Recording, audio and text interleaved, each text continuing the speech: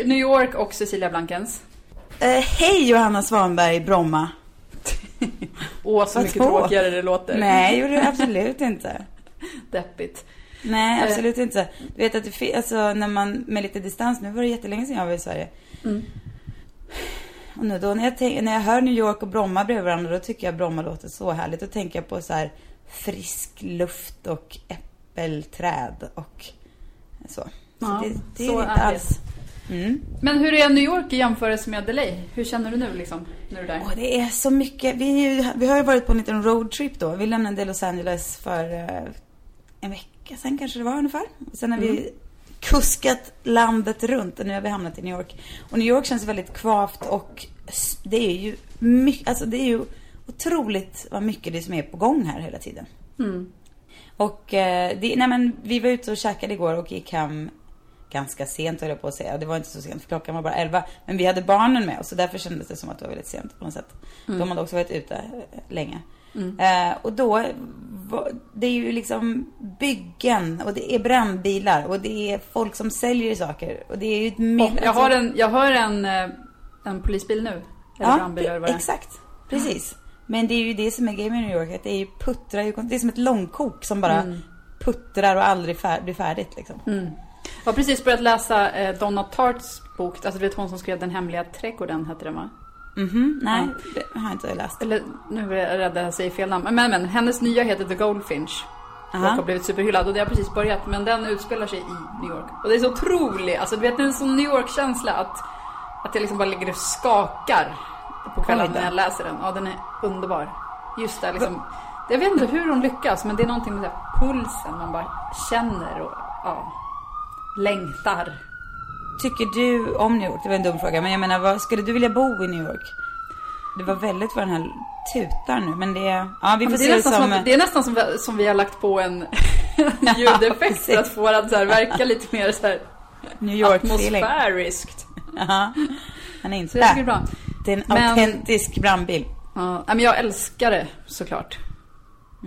Har ju bott där. Alltså vi bodde ju där när Fredrik gjorde söndagsparty för vad var det? Det var samma år efter Joni föddes. 2009 var det. Åren 2009. Nej, underbart. Inte perfekt om man har liksom massa små barn, kan jag tycka. Nej. Och vi har varit där efter med barn, och då har vi varit svinjobbigt, för att du vet, när alla 4 i familjen vill göra massor av grejer och inget stämmer överens med vad den andra vill. Nej. Och då får man hela tiden anpassa sig efter barnen. Ja, det här är ju precis du upplevt. Men det verkar vara mycket mer harmoniska i det. Ja, men jag har liksom helt lagt ner egna planer och sådär. Det är väl det man får göra, tror jag. Men det är kanske för att ni bor i LA, att då har ni liksom mycket av USA-upplevelsen ändå. Precis. Att då kan man ju bara hänga på olika ställen. Ja, så är det kanske. Att om man är där i 4-5 dagar, då är man ju stressad och vill bara få ut så mycket som möjligt. Och då vill man inte bara pendla mellan lekparker. Nej, men precis. Eller så får man åka dit och ställa in sig på att nu ska vi vara 5 dagar i Central Park, och det kommer bli toppen det också. Men man kanske inte ska förvänta sig att det blir som vanligt. Jag tycker att det har varit väldigt skönt faktiskt. Och nu har jag för sig, idag innan vi åker ska jag en snabbis in på några ställen och shoppa lite, för jag behöver faktiskt köpa ett par grejer. Men då har jag liksom avsatt. Vad är det du behöver, Cecilia? Men jag har glömt mina solglasögon i Denver, och de är borta. Så jag måste köpa ett par nya solglasögon. Jag känner att jag kommer inte hitta samma i Sverige. Nej. Är det samma modell du ska köpa igen? Jag tror det. Och så behöver jag köpa trosor till barnen, för jag har packat för lite trosor. Ja, så det var väl inte så. Men det var väl saker jag behöver. Ja, det var saker du behöver. Ja, faktiskt. Jag bedömer det, jag ger det godkänt. Ja, tack. Fast ändå rolig shopping. Ja, precis. Det är ändå. Och så ska vi till Disney-butiken och köpa presenter till barn hemma i Sverige och sådär. Ja, inte lika kul shopping, men helvetet på jorden, Disney-butiken vid Times Square. Ja, dit ska jag alldeles strax. Men det här med att vara på så här resa, vi har ju då vi har campat i norra Kalifornien, och sen har vi åkt tåg i nästan 2 dygn från San Francisco till Denver. Och sen har vi varit i Denver ett tag, och sen har vi varit i New York ett tag och sådär. Så det har varit en jäkla strapats då ihop med de här barnen och resväskorna och sådär. Och det är ju faktiskt, det har varit så fruktansvärt härligt och mysigt alltså.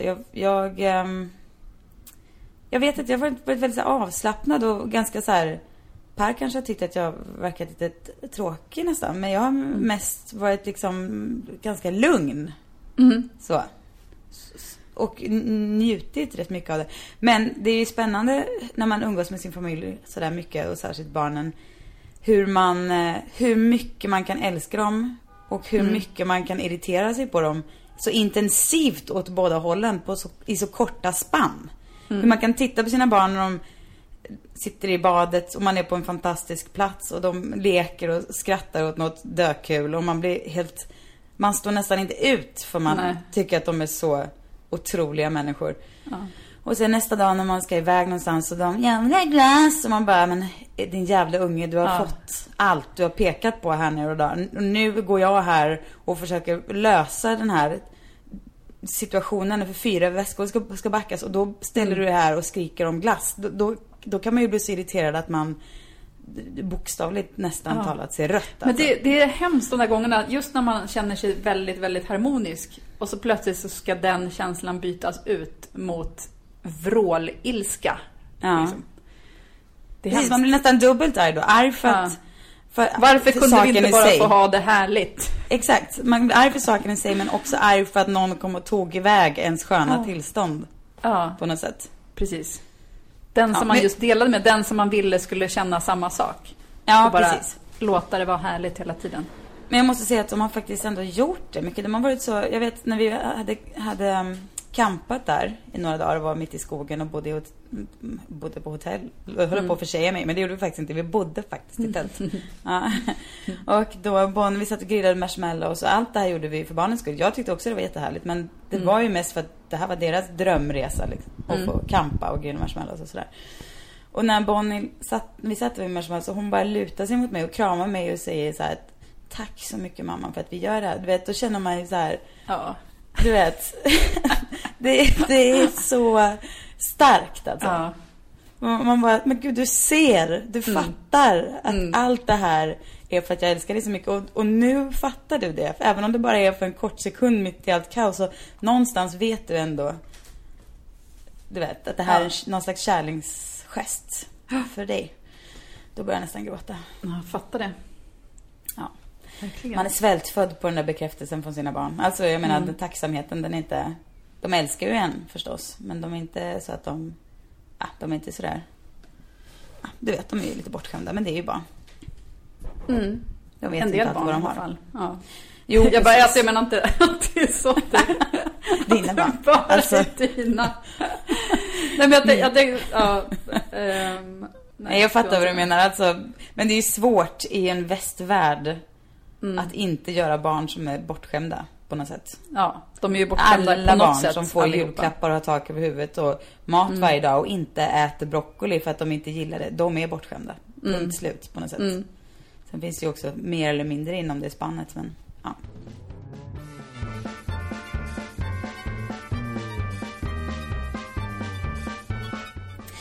Johanna, berätta om ditt liv. Vad har du tänkt på den senaste veckan? Ja.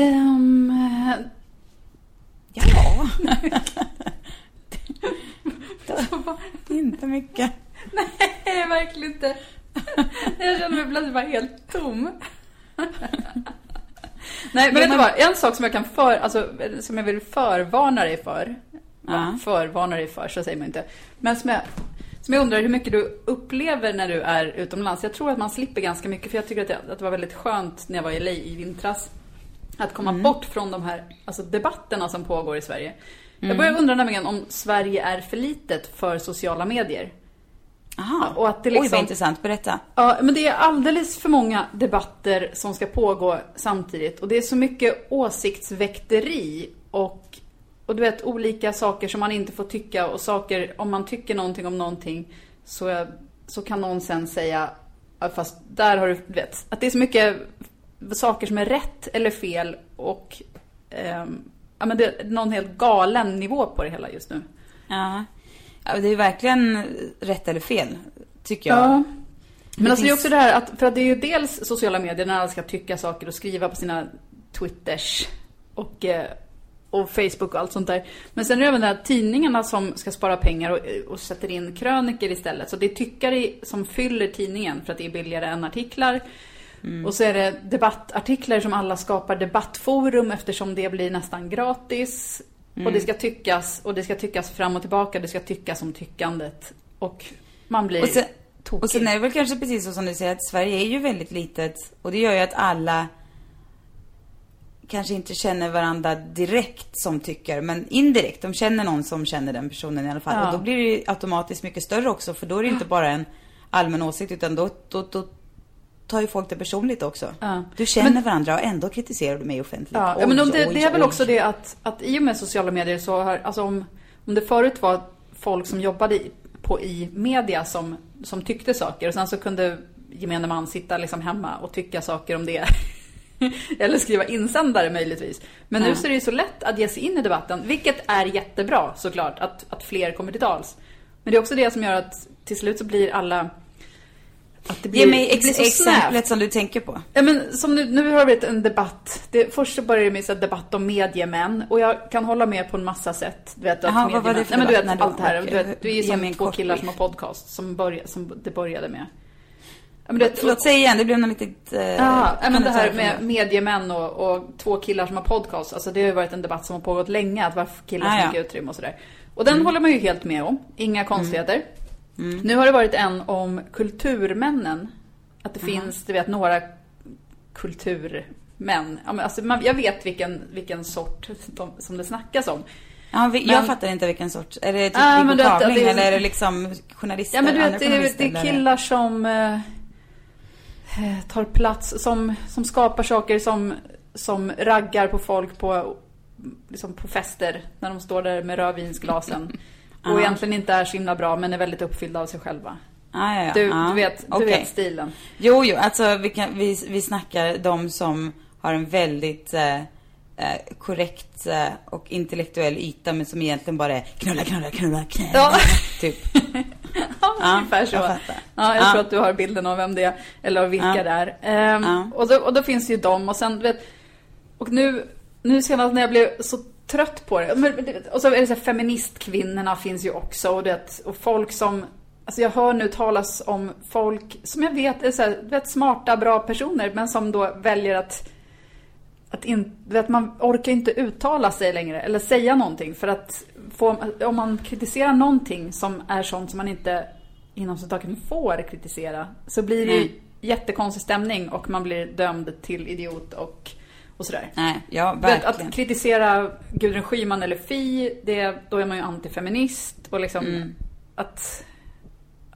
men och nu det senaste då var Karin Hermansson, alltså Kakan Hermansson, som jobbade med Idol, och hon och konstnär och sådär. Och jättebra på en massa sätt och verkligen talar för liksom icke-heteronormen, den vita liksom heteronormen. Men hon skulle vara sommarpratare, och så hade hon då uttalat sig om och sagt att jag tycker att det är dåligt urval på sommarpratarna för att Sverige ser inte ut så här. Och att inte blomsterkransarna är väldigt nationalistiska och sådär. Oj då. Och då känner man, och det värsta är att när jag säger att när jag känner att jag är så trött på den där åsiktsreviren. Måste man vända på varenda sten, menar du? Det är så du tänker? Ja, eller men grejen är att när jag då tycker att när jag blir lite trött när jag läser det där om blomsterkransar. Så, men inte det. Men då blir ju jag som en liten så flashback-gubbe. Då känner jag mig som någon sån här, du vet, som bara, vadå? Ska man inte få... ska man inte få säga negerboll längre? Du vet det där? Ja, precis. Ja, men är inte blomsterkransdelen bara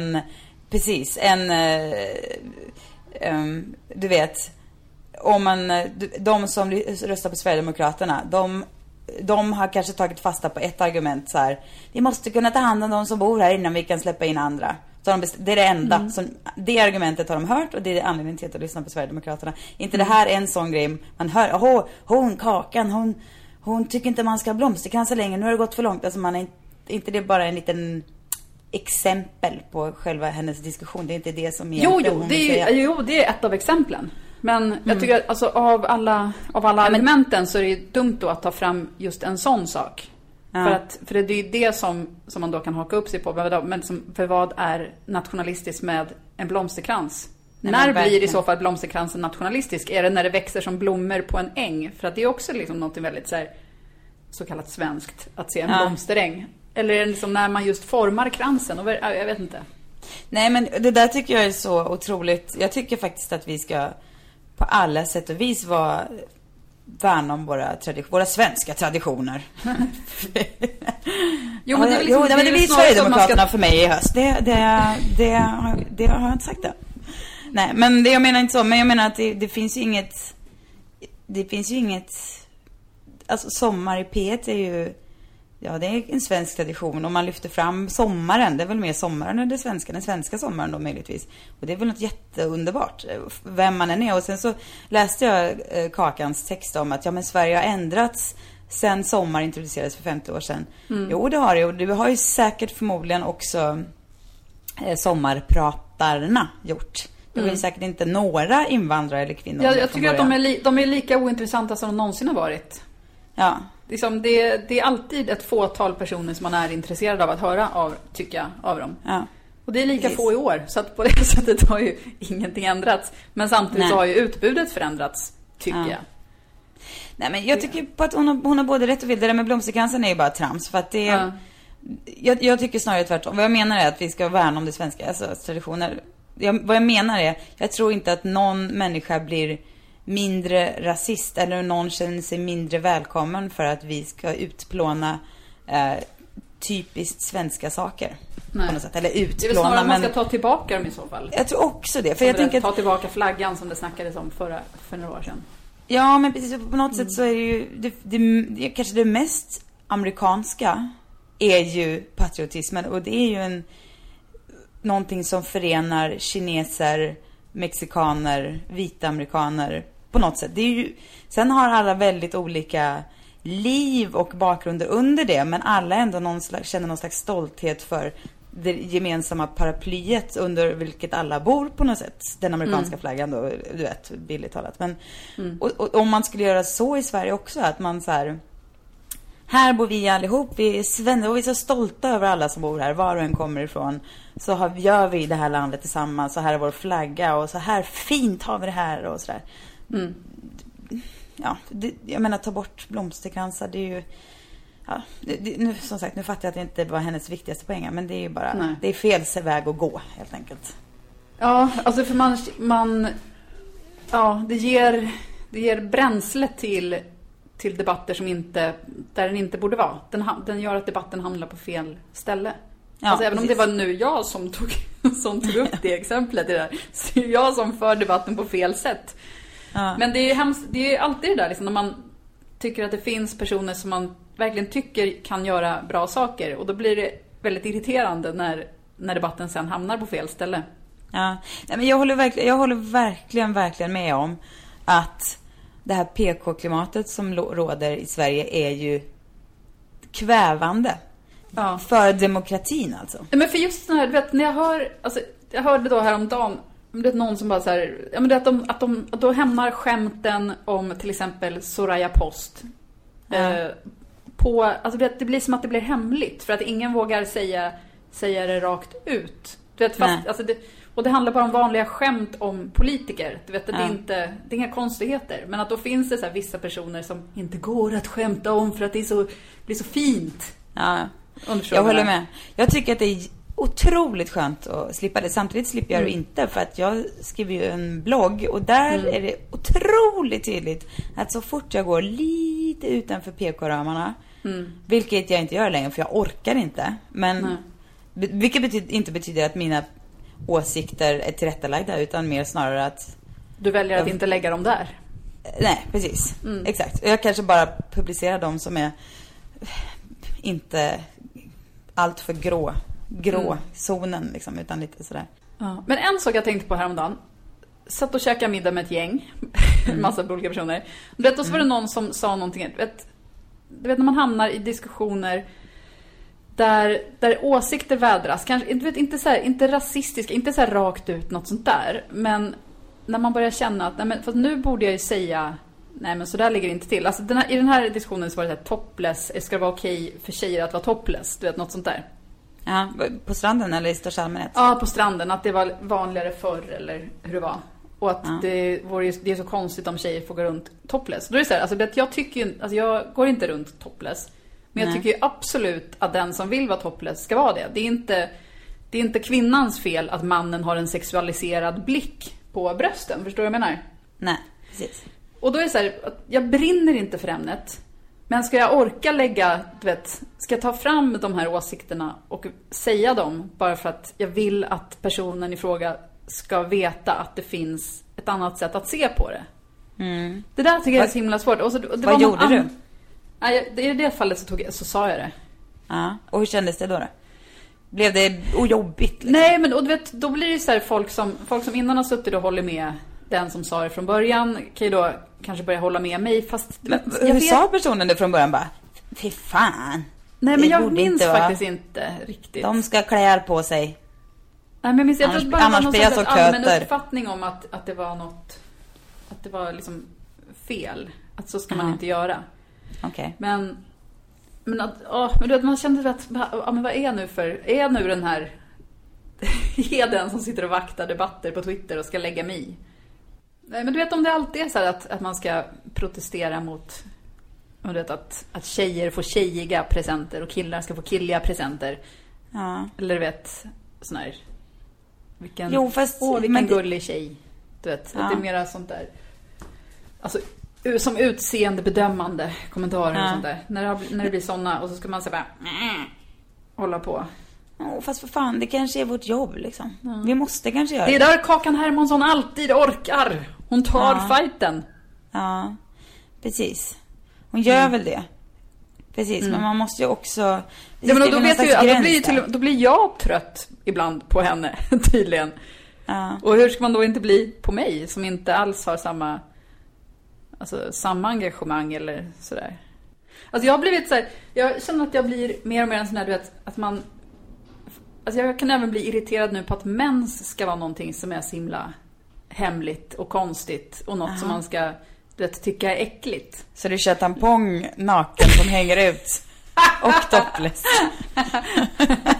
Det där går gränsen på. Eller sätt så här, liksom, trosskyddet utan på bikinitrosan.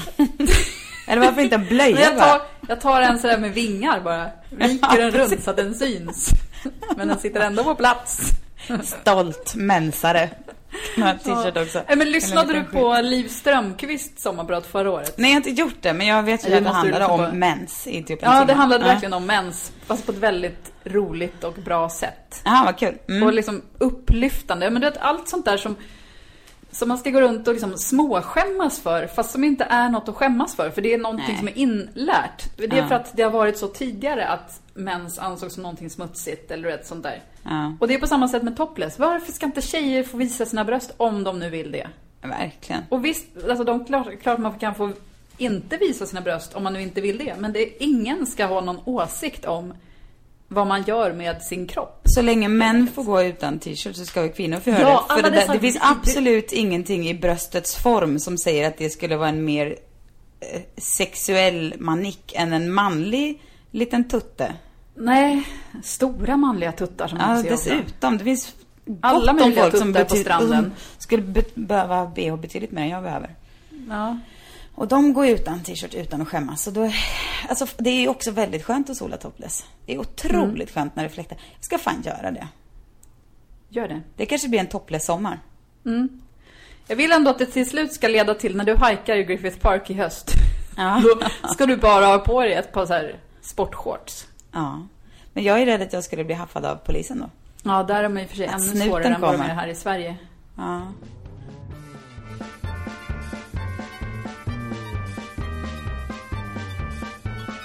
En angränsande sak förresten som jag kommer att tänka på nu, som jag läste om häromdagen, som jag inte hade hört talas om förut. Har du hört talas om vajazzling? Nej. Det är alltså, först kör man en Brazilian. Bort med allt hår på snippan. Och sen så sätter de dit såna små Swarovski-kristaller. Nej. I ett litet mönster utanpå. Det ska jag på stranden. Men gud, alltså. Bara en liten vajazzle.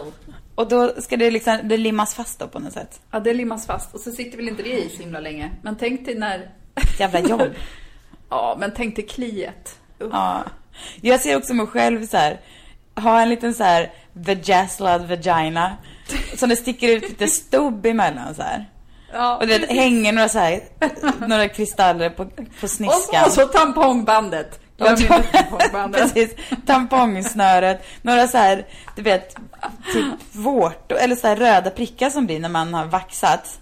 Ja. Och sen så här mysbyxor och bara lukta svett och pizza. Så sitter man där. Kom an grabbar. Någon som vill lukta. Men vadå, mysbyxor på vajazzling? Alltså, ja, men jag menar vajazzlandet. Jo, men jag menar bara att det... Jag tänker att du snarare, du kör alla dina statements direkt. Topless, vajazzle, tampongsnöre, tampongband.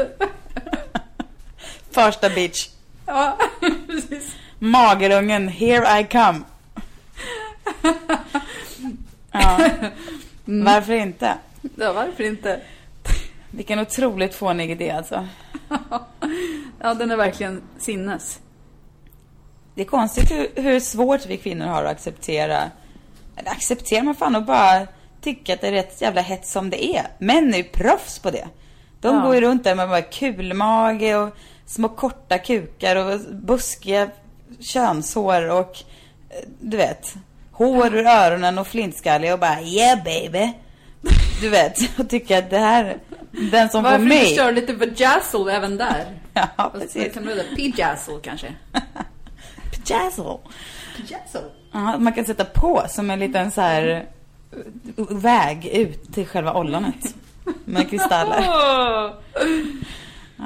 Då skulle jag bli eller bara hela riktigt köpt då, Johanna. Ja, precis som en liten kotte liksom. Ja, precis. Kristallkotte. Som 2 Fabergé-ägg. Eller Fabergé-ägg, vad heter det? Då skulle jag bli så kåt alltså. Det skulle inte... Då skulle jag bara så får man inte gå på stranden med kille, för då vet man inte vad som händer när blankens kommer. Vid fruntimmerna. Precis, då bara... sitter jag i ett hörn. Onanerar.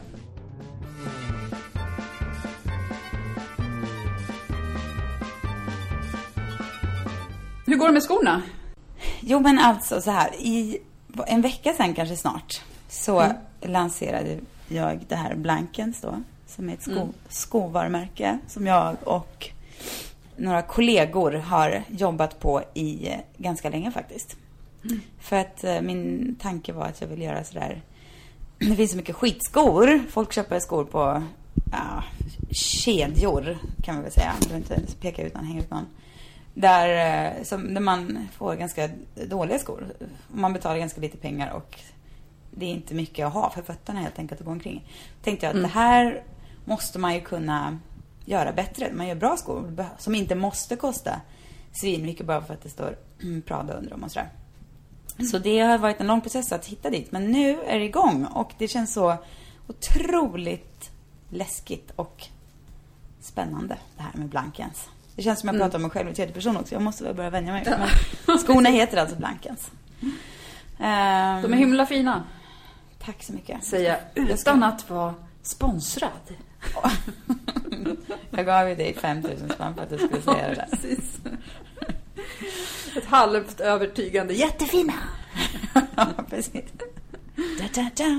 Ja. Men du har inte börjat använda dem själv än, för du har inga, eller? Nej, precis. Jag kommer få dem så fort jag sätter fötterna på svensk mark ska jag ta på mig dem. Så det känns ju väldigt spännande. Jag har ju haft dem förut då, men i en storlek för små. Så jag har inte, men redan då kan man ändå känna att de är väldigt sköna. Alltså man känner på själva sulan och insidan och lädret och sådär att de är toppen. Men det ska bli skönt att ha ett par som sitter något bättre på fötterna. Och det är, men du vet, det är läskigt med någonting man har liksom på något sätt fantiserat om och drömt om. Nästan ett helt liv skulle jag säga. Inte så här konkret då, men haft någon slags, tänk om jag någon gång skulle kunna få ge mig in i skobranschen på riktigt. Och nu händer det är ju inte klokt när man stannar upp i och är mitt i någonting som verkligen händer på riktigt och inser att men gud, jag är i det nu. Då, det är svårt att ta in tycker jag. Men kommer du kunna göra så här, om du till exempel har haft ett par drömskor, alltså som du har haft tidigare, eller hittat en så här riktigt bra modell, kan du då säga, nu skulle vi göra en sån här?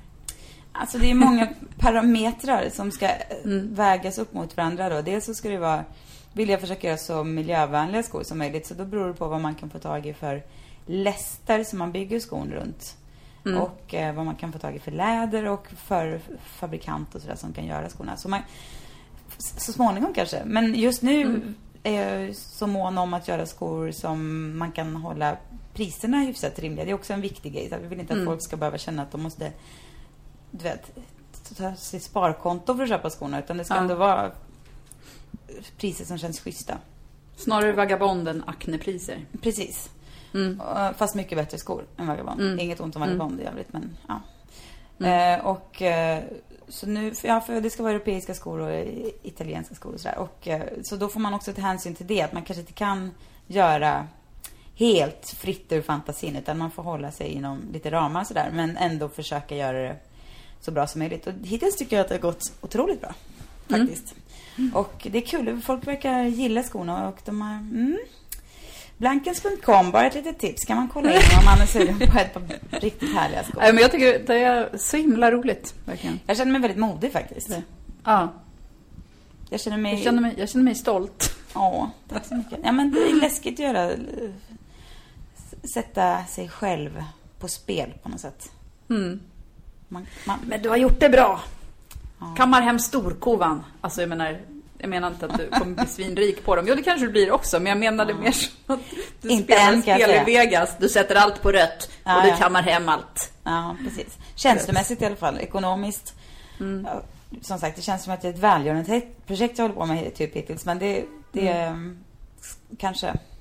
Kanske kan det betala sig till slut. Ja, till slut. Vem vet. Hur som helst. Jag är väldigt glad att jag har lyckats ta mig hit och ganska stolt över mig själv också.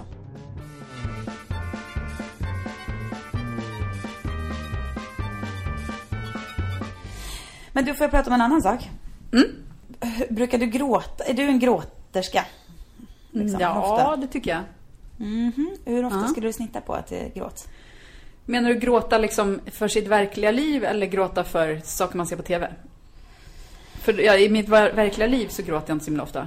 Alltså nu jag var precis på skola eller på dagisavslutning för Joni och och då får man en liten tår i ögat. Men annars så gråter jag inte så mycket liksom i vanliga livet. Men när jag ser på tv och ser på sånt, då är det ju mycket gråt. Ja, jag fattar. Ja, men det kan jag också göra, tror jag. Alltså jag gråter ganska sällan precis, att jag ligger för mig själv i sängen och gråter. Det är inte så jätteofta.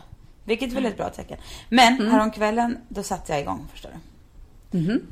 Och det började för sig med en tv-grej. Jag kollade på Netflix på Luther, som du har tipsat om.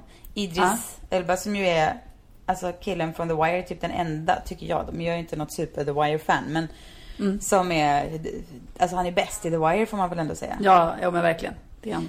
Och i den här Luther är han ju också fantastiskt bra. Det är en, som finns, precis, det är en Netflix-serie. Alltså det är inte en Netflix-serie, men det finns på Netflix och det är där jag har sett den. Och den handlar om en brittisk kommissarie som är väldigt komplex, men underbar.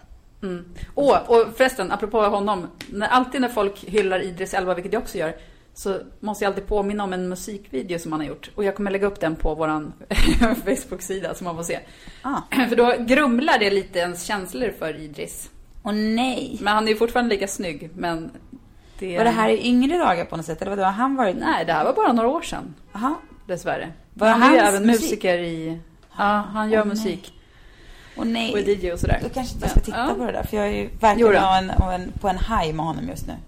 Ja, men du kanske gillar det, vem vet. Men fortsätt, förlåt, jag ska inte avbryta dig. Nej, gör det.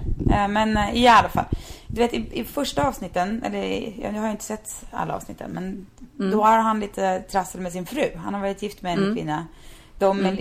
De har flyttat ifrån varandra. Hon träffar en ny, men är samtidigt kär i sin exman och sådär. Och den här stunden när han får veta att hon har träffat en ny,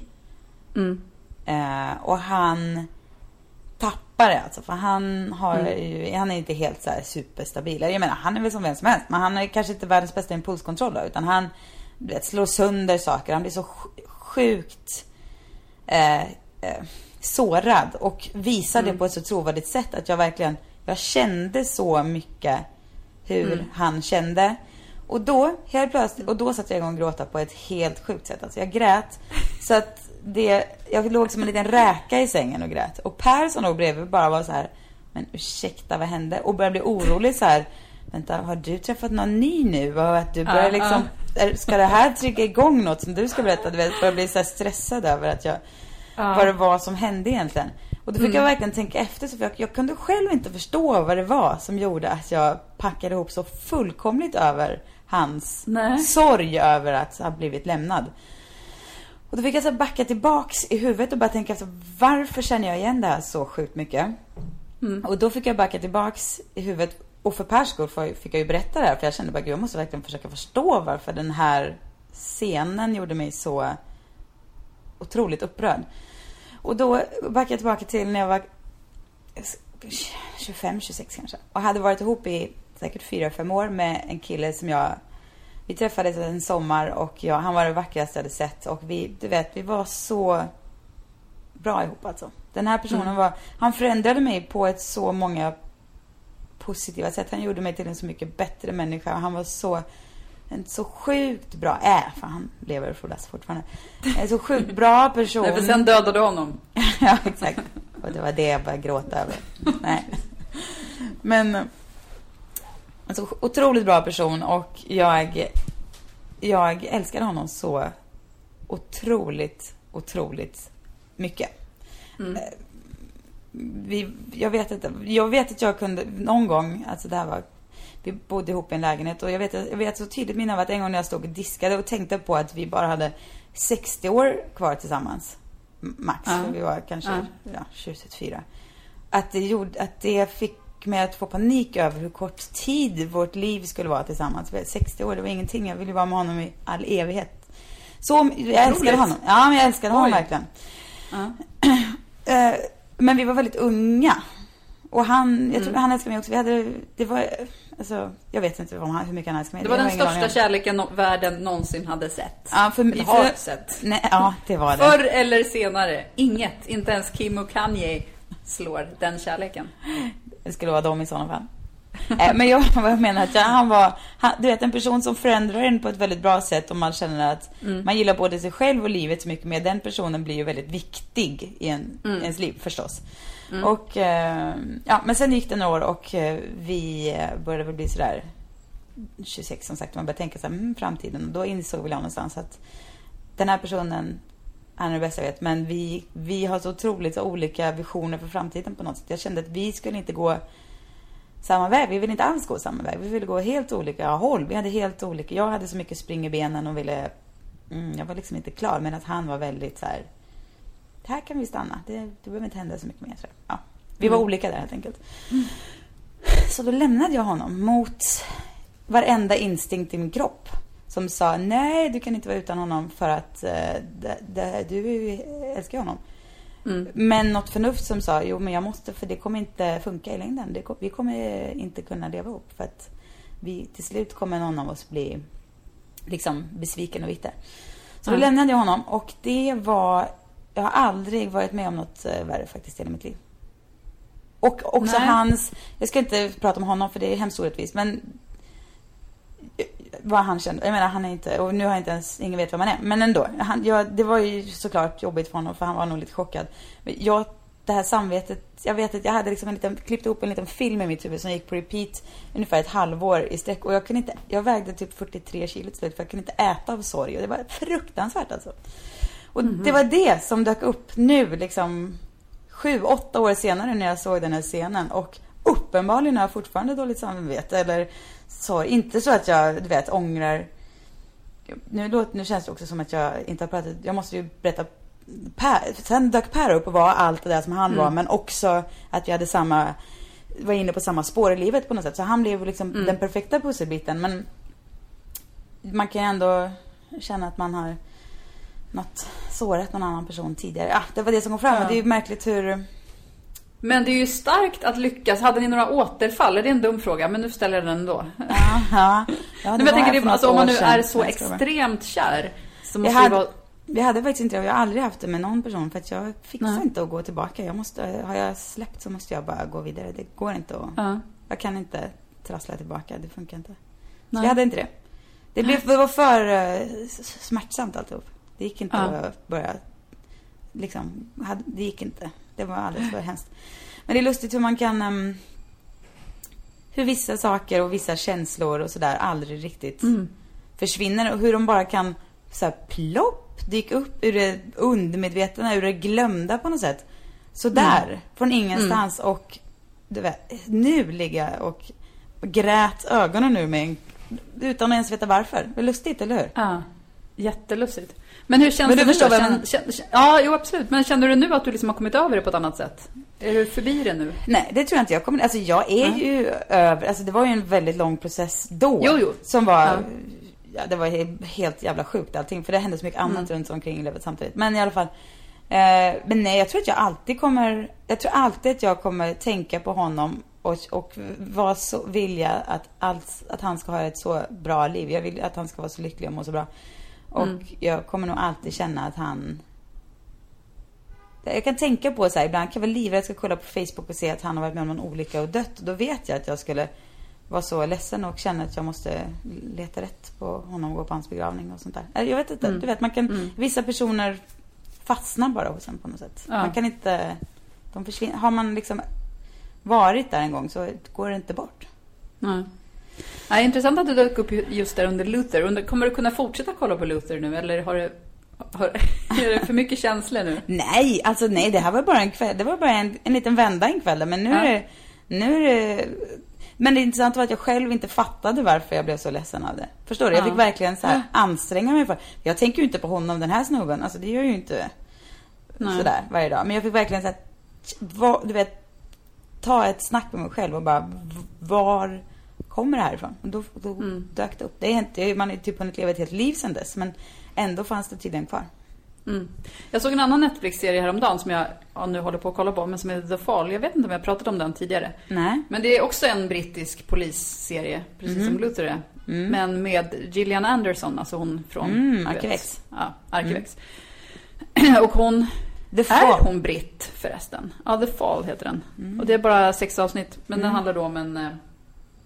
Ja, det är inga konstigheter för man vet vem mördaren är hela tiden. Han är liksom en vanlig kille som typ jobbar som sorgeterapeut eller familjeterapeut eller något sånt där. Och på nätterna så kartlägger han och mördar kvinnor. Och den är väl liksom... jag tycker den känns helt okej, men däremot så kände jag då att jag är så otroligt less. Varför är det alltid så att såna här serier ska börja med att en kvinna mördas? Det är det som är det sköna med Luther. Den håller ju inte sig till det upplägget. Är det alltså inte Luther? Nej. Fast Nej, det är väl alltså ändå ganska mycket kvinnor som har rikt. Jo, det är det. Men det är mycket mera vem som helst. Alltså de första som mördas är ju någons... Jag ska inte säga. Just det. En äldre man och en kvinna. Ja, precis. Ja, men det har du rätt i. Nej, precis. Sen så är det lite till och från vem det är som dör. Men i den här så är det bara kvinnor. Och det är så det nästan alltid är. Och då känner jag att jag har en sån otrolig längtan efter att se lite mördade män. Ja, en massa vanliga, du vet så här, bara helt vanliga kanske, du vet en mördare som riktar in sig på helt vanliga birakillar eller du vet vad som helst, bara helt vanliga killar som blir mördade av och det måste ju vara en kille för ingen ska kunna säga att det är en galen feminist. Nej. Som du vet. Nej. Utan det måste vara en mördare som bara intressant tanke alltså, helt vanliga killar. Ja, men för det blir ju lite så att det som upprepas tillräckligt mycket i medier och så. Det blir ju till slut verkligheten, eller om det är verkligheten så upprepas det. Men i det här fallet är det ju, alltså det är ju vanligare kanske att kvinnor... Nej, det är ju kanske inte ens vanligare att kvinnor mördas än män. Jag vet. Men det befäster ju i alla fall de här... Ja, vad ska man säga? Ja, men alltså, jag tycker det verkar så härligt att om man skulle sitta och kolla på en serie och sen inte behöva känna att det är man själv som är offret. Ja, precis.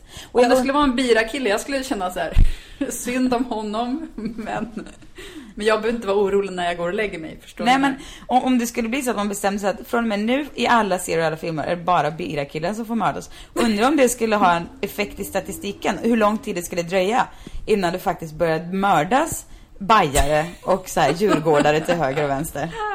Precis. Haha, säger man glatt. Men jag menar, det kanske skulle bli så. Det kanske skulle faktiskt bli så. Normalisera den typen av mord. Det tycker jag vi ska börja göra. Blankens Svanberg, podden som hejar på morden. Mansmord. Ja, era mansmord. För vi är såna feminister som hatar män. Ja, precis. Det är väl det som feminister gör. Ja, ha då. Ja. Nej, men såklart. Men det vore faktiskt, det kanske liksom, ja, precis, bekräftar. Ja, men alltså, jag kan ju ändå rekommendera serien om man inte har någonting annat att kolla och gillar polistriller. Ja, och hon är väl först skulle jag säga man kollar på, ja men absolut. Hon har en väldigt speciell stil i den här. Hon är väldigt läcker kvinna som vet vad hon vill. Rivjärn. Sådär. Ja, lite rivjärn. Ja. Och lite sådär, ja, extremt välstrukna sidenskjortor. Jo, men den är sevärd. Jag tycker Luther är ännu bättre. Men den här är också något som man Luther. verkligen kan ägna sig åt. Luther är riktigt äcklig också. Du vet vad, nästa vecka då spelar vi in i Sverige. Tror jag. Ja. Om det inte är så att jag åker till Italien den dagen och vi får spela in från Italien Sverige. Det vore ett nytt upplägg. Ja, verkligen. Vad spännande det här kommer bli nu under sommaren. Verkligen. Hur ska vi göra då egentligen? Ska vi sitta bredvid varandra? Eller? Är det konstigt? Igen. Nej, det blev jättemysigt. Vi började ju i en garderob. Nej, vi började i bilen. Sen satt vi i garderoben. Ja. Och sen satt vi på olika ställen. Ja, men vi måste ju återgå till att inte sitta i en garderob. För jag har inte någon sån stor garderob. Men vi ska absolut sitta bredvid varandra någon gång. Igen. Ja, någon gång igen, Johanna. Vi ses imorgon, är inte det härligt? Så himla härligt. Jag är pirrig. Ja, jag är med. Underbart. Mm. Och så... och ni som lyssnar träffar vi ju nästa vecka.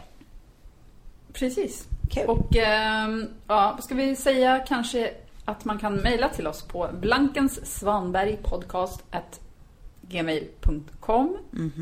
Man kan även gå in på vår Facebook och kolla på Idris Elba-klippet. Och bland annat. Och bland annat. Man kan följa oss på Twitter. Blandsvan heter vi där. Och sa vi vår Facebook-sida vad den hette? Nej, men, just det, jag sa inte vad den hette. Nej. Ja, Facebook.com/blankenssvanberg. Ja. Och så vill vi tacka Alexandra Bylund som gör ett fantastiskt jobb med att klippa den här podden. Ja. Man kan gå in på hennes sida podnet.se. Ja. Och där kan man se vad hon kan stå till tjänst med för härliga uppdrag för er som gör en podd och behöver assistans. Nu ska du checka ut från ditt hotell. Ja, det ska jag. Vi ses imorgon. Ja, det gör vi. Ja. Hej då. Hej.